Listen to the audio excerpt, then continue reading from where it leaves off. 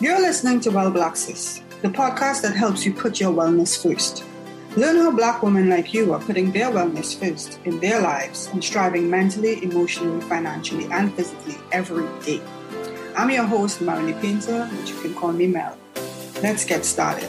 Hey guys, welcome back to the Well Blacksis podcast. I have a really exciting episode today.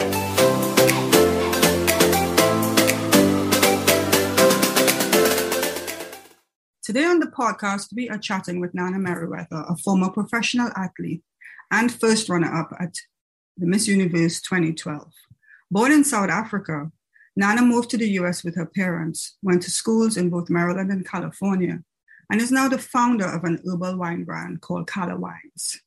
We are talking to Nana today about her journey to wellness, as told on her blog, Well There's This, her 52-week journey into all things wellness.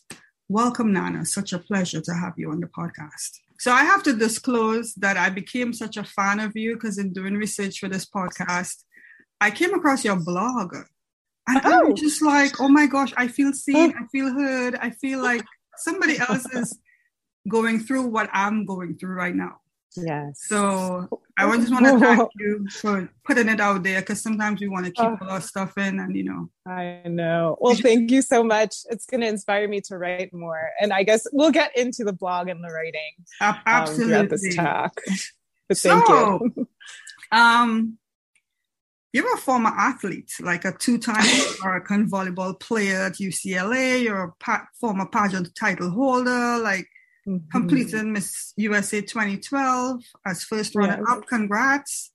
And that seems like a very different life from right now. That seems very busy. I know. Tell me a little bit about all of that.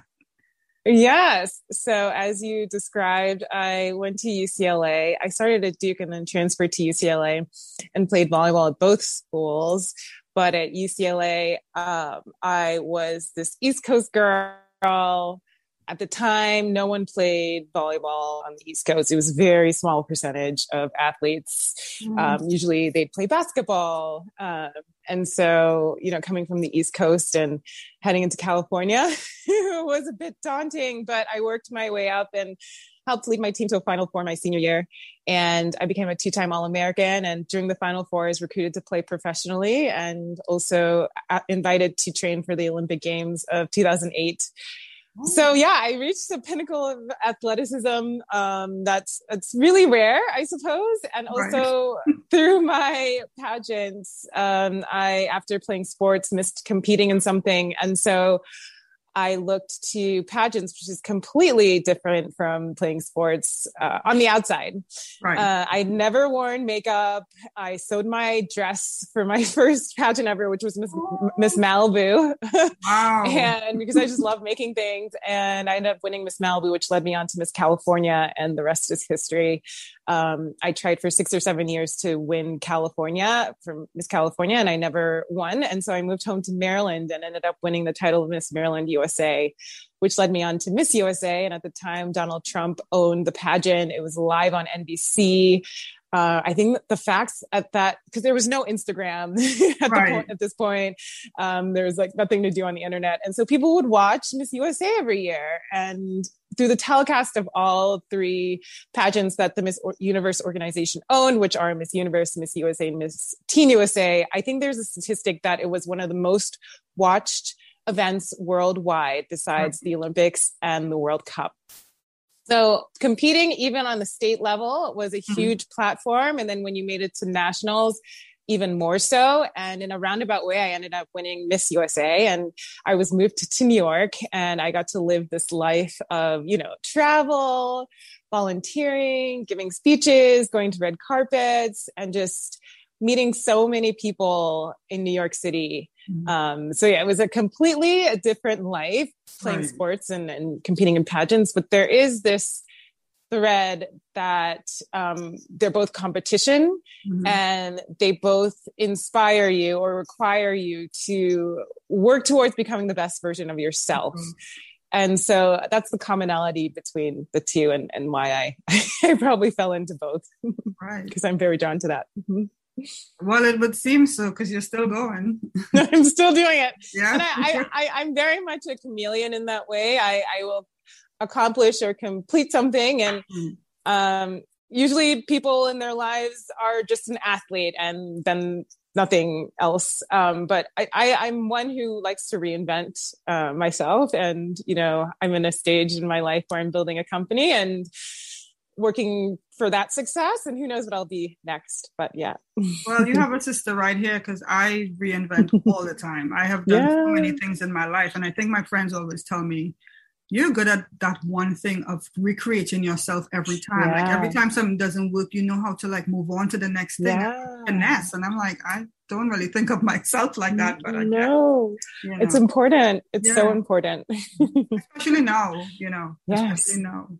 Especially now, because you do get a lot of no's. Like my path to being a premier athlete and a Miss USA, as I said, it took me 6 or 7 years of no's to ever become even a state Miss Maryland USA.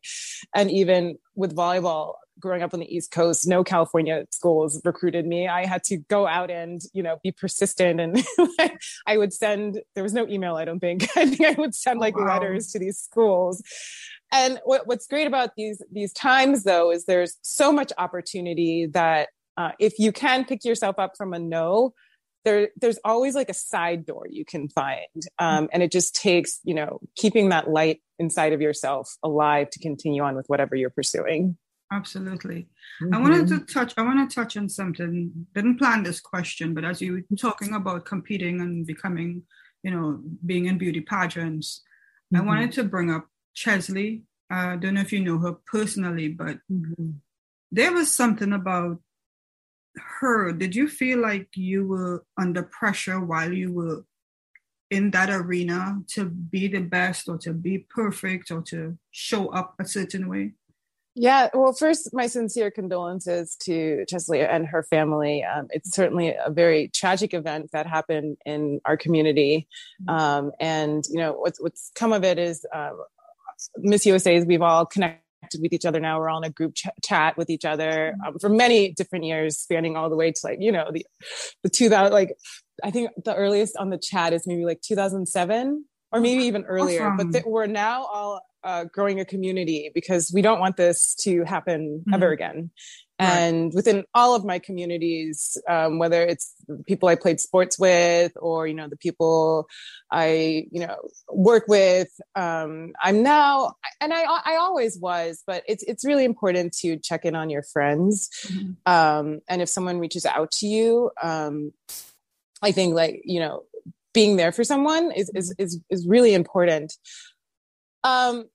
But during the tenure, yes, it is a very pressure-filled title to hold.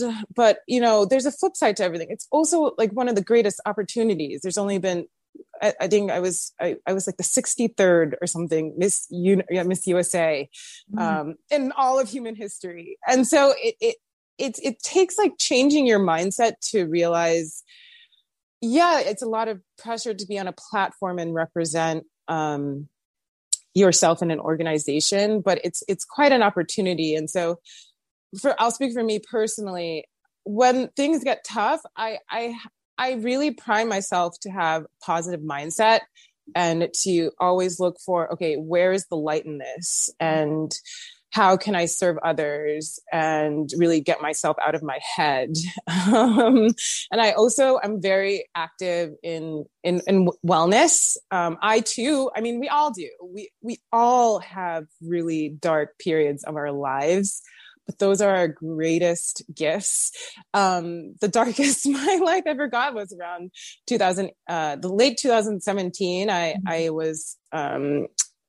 I went to the doctor and found out I was on the verge of a chronic illness, and I was in my early 30s. And I was faced with, oh my gosh, I'm about to be sick. But, your mind trails to, oh my gosh, I am mortal. And you're faced with certain things like, oh, this is all going to end soon. When you're young, you think, you have tomorrow.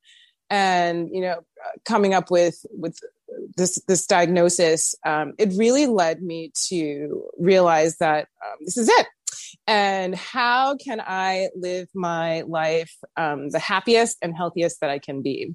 And at the time, you know, there were things like Goop and all these channels and people talking about this thing called wellness. And I really didn't know what it was, you know. I just saw it as like people selling things to you. Right. Like, buy this crystal. I was like, what do crystals even do? And so now we can get into my writing. So I went to the doctor in 2017 and they told me this, that I was on the verge of something. And I was like, no, this cannot be. And so I came home and I sat down and I was like, how am I supposed to be? Like, what is health? What is happiness? At the same time, like a myriad of dates were ghosting me. I was on the apps and it's just awful. And so I was not happy. Like, I had asked for a raise at my job and my boss said no. So like a series of things in my life were just not working out. And I desperately wanted to know and find out, how do you turn your life around? And so instead of, you know, trying to drink from a fire hose, I decided to dissect and write about, because I loved writing, about what makes for great health and happiness. But taking these things you've heard of, like meditation and eating less sugar and working out, like, what do these things actually mean? I took a beginner's mindset and, you know, really looked up articles, science studies of like, why is meditation good for you? Why is intermittent fasting good for you? And I wrote about the science, but also the woo-woo parts of all these wellness things that are thrown at us, and trying to figure out why they worked and what they actually were. And through that process, I healed myself and I found tools to, when I do get, you know, a dark day, how can I climb back out of it? So it took initiative on my end to kind of heal myself, which I did. I ended up completely changing my blood chemistry. And now I'm very much aware of my mind and the places it can go. And on my dark days, I know how to pull myself out of it. But, you know, it's really comes down to you with positive mindset and getting to know tools that can be helpful for when things get dark. I so much in what you're saying, because I too had a somewhat devastating diagnosis last summer, and I'm on the path that you're on now, where I just woke up to paying attention to what I put in my body, what I do every day, because I was taking it for granted. I'm on the computer all the time, so I'm always on a screen. What is the screen doing to me? And then I get on your blog and you're talking about bilberry, and I'm just like, where do I find that? Because I'm going to get it. It's so fascinating. And I was talking to a friend today about being present in your wellness. So now I just changed my community to Well Black Sis, because I really want us to be able to define well as something that is a positivity that moves with us as we move. Like, we've got to accept that we are well. Yes. No longer are we buying into this narrative of lack, of being sidelined and being marginalized and being all of these things. And I was telling her, I said, I have always loved everything about herbs and defining. I'm Caribbean, so everything that we did, we could pick a bush outside and we could boil it, drink the water, extract whatever, and we come from those roots. But we were never really present with it in with the foods that we ate, because a lot of us have a lot of butter. We eat a lot of dairy. We eat a lot of, and it didn't bother us, because source of food back then, when the Caribbean, was different to being in America now, you know. So I identify with all of what you're saying, and I'm so present in my wellness now. I have to ask, what does your wellness look like these days? Sure. Well, first, thank you for sharing and for all of your work. And I think we can relate that these dark times for us it was our health. Maybe it can be a breakup or a close person has died. These dark times, you're currently alchemizing and turning that darkness into light, and you're going to help so many people. So I applaud you for that. It takes a lot of courage. Yeah. And that a lot of people, I'll put in Instagram stories about like the detriments of sugar. Mm-hmm. And so many people will be like, I didn't know that. Nobody told me. How come they didn't tell us this? Which is something you touched upon, that wellness really, it is an awakening within yourself. Mm-hmm. No one's coming to save you. At some point, you have to take the initiative to wake up and be like, oh, sugar is actually like, what is sugar? You need to start like asking questions. And unfortunately, usually you start asking questions when something really bad happens. Mm-hmm. But if you're hearing this and your life is great and you're able to be curious, even in times of good, there's so much to just like the self-empowerment towards arming yourself with knowledge to better your health and wellness. No one is coming to save you. It's you.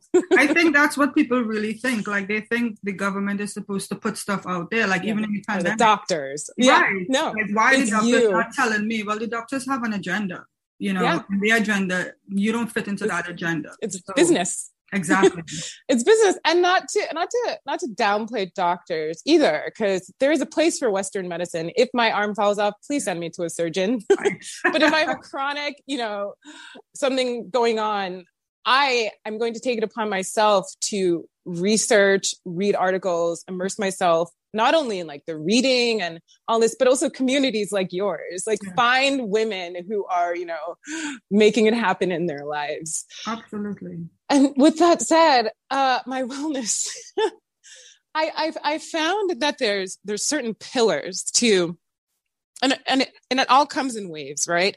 I'll have waves where months are just, I'm on fire, I'm in flow and things are coming and I'm doing everything and I have the energy and I'm waking up and I'm getting things done. And then, there are months, weeks, days where I just like can't get out of bed. And if I do, it's like the most sluggish time. And I'm like, when can I go back to my bed? And I think that's important too, because especially as women, we go through cycles, whether it's monthly, you are going to go through periods of like, okay, I need rest. You're not always going to be in flow, but in those dark periods and when I'm a bit slow, I look to like pillars of nutrition, where when I'm down, that is the time, even in normal times, that is the time when I invest in really doubling down on eating high nutrient dense foods. That is when I make myself herbal teas. That is whether I want to or not, I make myself a promise that today I am going to focus on, eating high nutrient dense foods. Like we can have a whole nother podcast on nutrients and how to eat. But for me, wellness starts with food. And it's been proven that, so much of our neurotransmitters and feel-good chemicals are made in the gut. And if you're eating like crap, your mood is going to be crap. So the first thing I do is make sure my food is on point. Okay. From there, the next pillar is I like to move my body. Even if I'm in a dark period, I promise myself, I'm like, okay, I'm going to eat well today. And I'm at least going to go on a walk. Even if it's down the driveway, I'm going to move my body down the driveway to get the mail and come back. Right. I'm going to get outside or like at least do like 5 minutes of stretching, just taking bite-sized chunks that you can take when you're just not feeling good, not trying to like 180 and be the shining glory of a flower, in flow. Another thing is when I'm done is I really double down in my spiritual practices. Like I promise myself, for example, that I will sit in silence for 5 minutes or that I will do my breath work. And another is, if this is the hardest, I think for me, is I will look to connect with someone. Mm-hmm. I'll force myself to send a text or even worse, like pick up the phone and call a friend, even if it's just a chit chat or even like a voice note, just to be like, no, one of my best friends, her name's Emma. I'll just send her a voice note like, hi, Emma, like, how are you doing? Like to try and pull myself out of it, try and serve others. So human connection is really important when you're feeling down and low. But yeah, these are some of just the pillars, like the food, the spiritual practice, the working out. I promise myself little things in order to help, get into another gear, into flow. I asked that question because I even realized that I have a type of wellness, and my type of wellness may not be your type of wellness. The next person. And I think when you really get conscious about wellness in your life, or what I like to call it Black wellness, because we are Black people, we are Black women, and our kind of wellness doesn't look like anybody else's wellness. So I like to ask this question because I want to know if you figured out specifically what your wellness looks like. Absolutely. Yeah. What does yours look like? And you're completely right. That's why, again, we talked about doctors and how they aren't coming to save you. Yeah. It's a uniform. They usually prescribe to you something uniform versus something personalized. So it's best to know what is your wellness. I'm so in line with that. So what is yours? Mine is pretty slow. Like I realized that I like to think that I can go to a boxing class and I like to do fast stuff because I grew up as a tomboy playing all kinds of sports, hurting myself all the time. But I realize now later in my life that I need slower. I need stretching. I need, I love Pilates. I haven't really gotten into it, but I'm doing a little bit of yoga and try to get into the Pilates a little more. Beautiful. I think I like building puzzles. So for me, I do it on my screen now on my iPad only because I can't collect all of these physical puzzles, which is not good for screen time, but it takes me away from doing work. It's like play on the iPad. So I love building puzzles. I take time out to do that.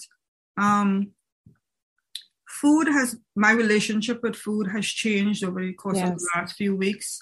I am also intermittent fasting right now. So that has been a huge switch and a revelation in how my body is feeling. It's incredible. Yeah, it is. I've been taking more supplements, like way more. Like I have a whole laundry list of supplements that, I've started acupuncture, which has really turned my life around. I have to say, medicine is wonderful. Yes. And I've always been interested, but because of my diagnosis, I had to do something. And the diagnosis from Western doctors and Eastern doctors, two totally different things.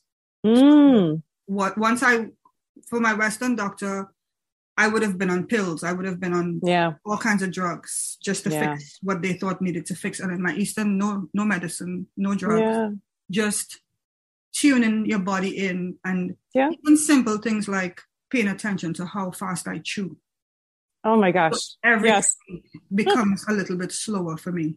Oh, that's beautiful. I love it. Just take it slow. And even as simple as today, I'm going to chew my food. Exactly. This may be TMI. I sometimes get colonics, and I have this wonderful colonic lady in New York, and while she's giving you there's now new colonics where you like get hooked up to a machine, and the practitioner leaves the room, and it's like you and this machine. But there's this wonderful lady in New York who she sits with you and she massages your stomach as the process is going on, and there's kind of like a window. And she can look at your poop.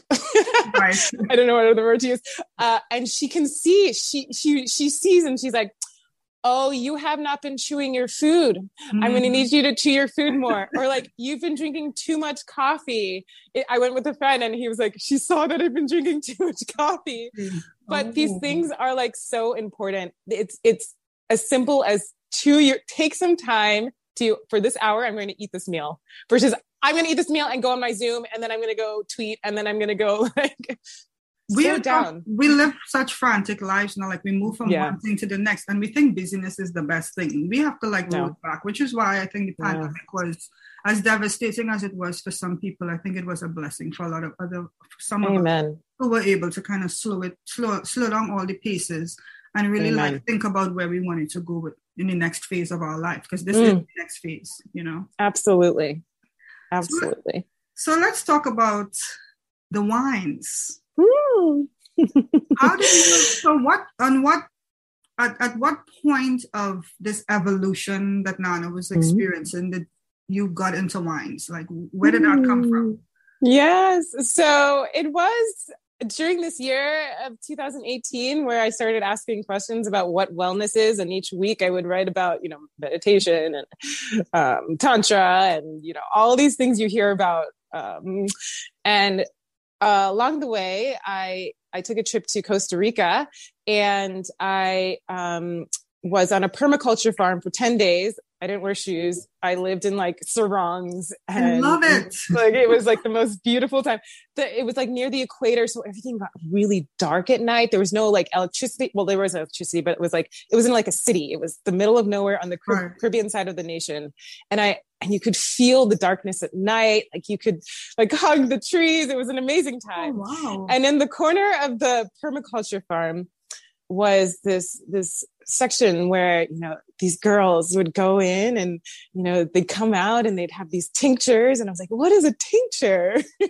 And they'd be like, oh, if you take this will like, cure your stomach aches. This one is for if you're stressed out, just boil it or brew it or, they were teaching me the power of plants, which is a field called herbalism. And you spoke about this earlier, that this knowledge of herbs and botanicals, it's in us. And some people are more drawn to it than others. I believe it's a lineage. And if you ever hear that herbalism exists, people who are drawn to it, it's just like something's like obvious that like, oh, that's exactly what I need to be doing. I obviously need to be healing with plants. That, this was our first medicine. That if this was like thousands of years ago, you would have been the woman in the village who would, if someone's sick, go to the forest, or you were the grandmother who would know which bark to peel and boil and give it to, whoever has an ailment. It's a lineage. And so my dad's a doctor, and to this day, he still wonders when I'm going to medical school, which of course. I'm like, I'm probably not going, but it is something I think that runs in my family, that we are healers. And herbalism is an application of this. And as soon as I learned that herbalism existed, and that is the power and knowledge of how plants and herbs heal, I just knew that was me. That was your thing. And so I came back from Costa Rica and I started apprenticing with different herbalists in New York City and the Catskills. And I just learned their ways. And unlike, like a medical school, there are now universities and programs you can get certified to become an herbalist. But these elder herbalists, none of them went to school. The world is your classroom. You can literally go outside in your yard and there's plant medicine everywhere. And it's something you self-teach, and it's something you sit with elders and they teach you. And the way to teach and to learn isn't by necessarily saying, like if you like like how science teaches like the chemistry of it. And there certainly is chemistry, and herbalists talk about it and the biology of it, but it's through folklore and stories, that the way they pass down how these herbs and plants heal are through stories. Upstate is really good for that though. Upstate New York. Really it's beautiful. Yeah. It's wonderful. For example, there's an herb called yarrow, and it's known to, if you're bleeding, it helps stop bleeding. It's just like a very like warrior medicine, that if you were in the field of battle thousands of years ago, you'd have yarrow in your pocket and it would be like a Band-Aid, right? And the way we learned, or I learned about it from an herbalist is, so that's the science of it. It's like some healing, help stop bleeding herb. But the way, I was taught it was that Achilles, as you know, he was half God, half mortal, or he was mortal born from gods. And his mother knew that his only weakness was, he was strong and immortal all over his body except at his ankle. And so he was mortal. And in order to make him strong and practically immortal, his mother brewed a pot of yarrow, took him by the ankle and dipped him in it. But because she was holding him by the ankle, his ankle was the only vulnerable place. That's, you've heard of like an Achilles heel. Oh, that's where that came from.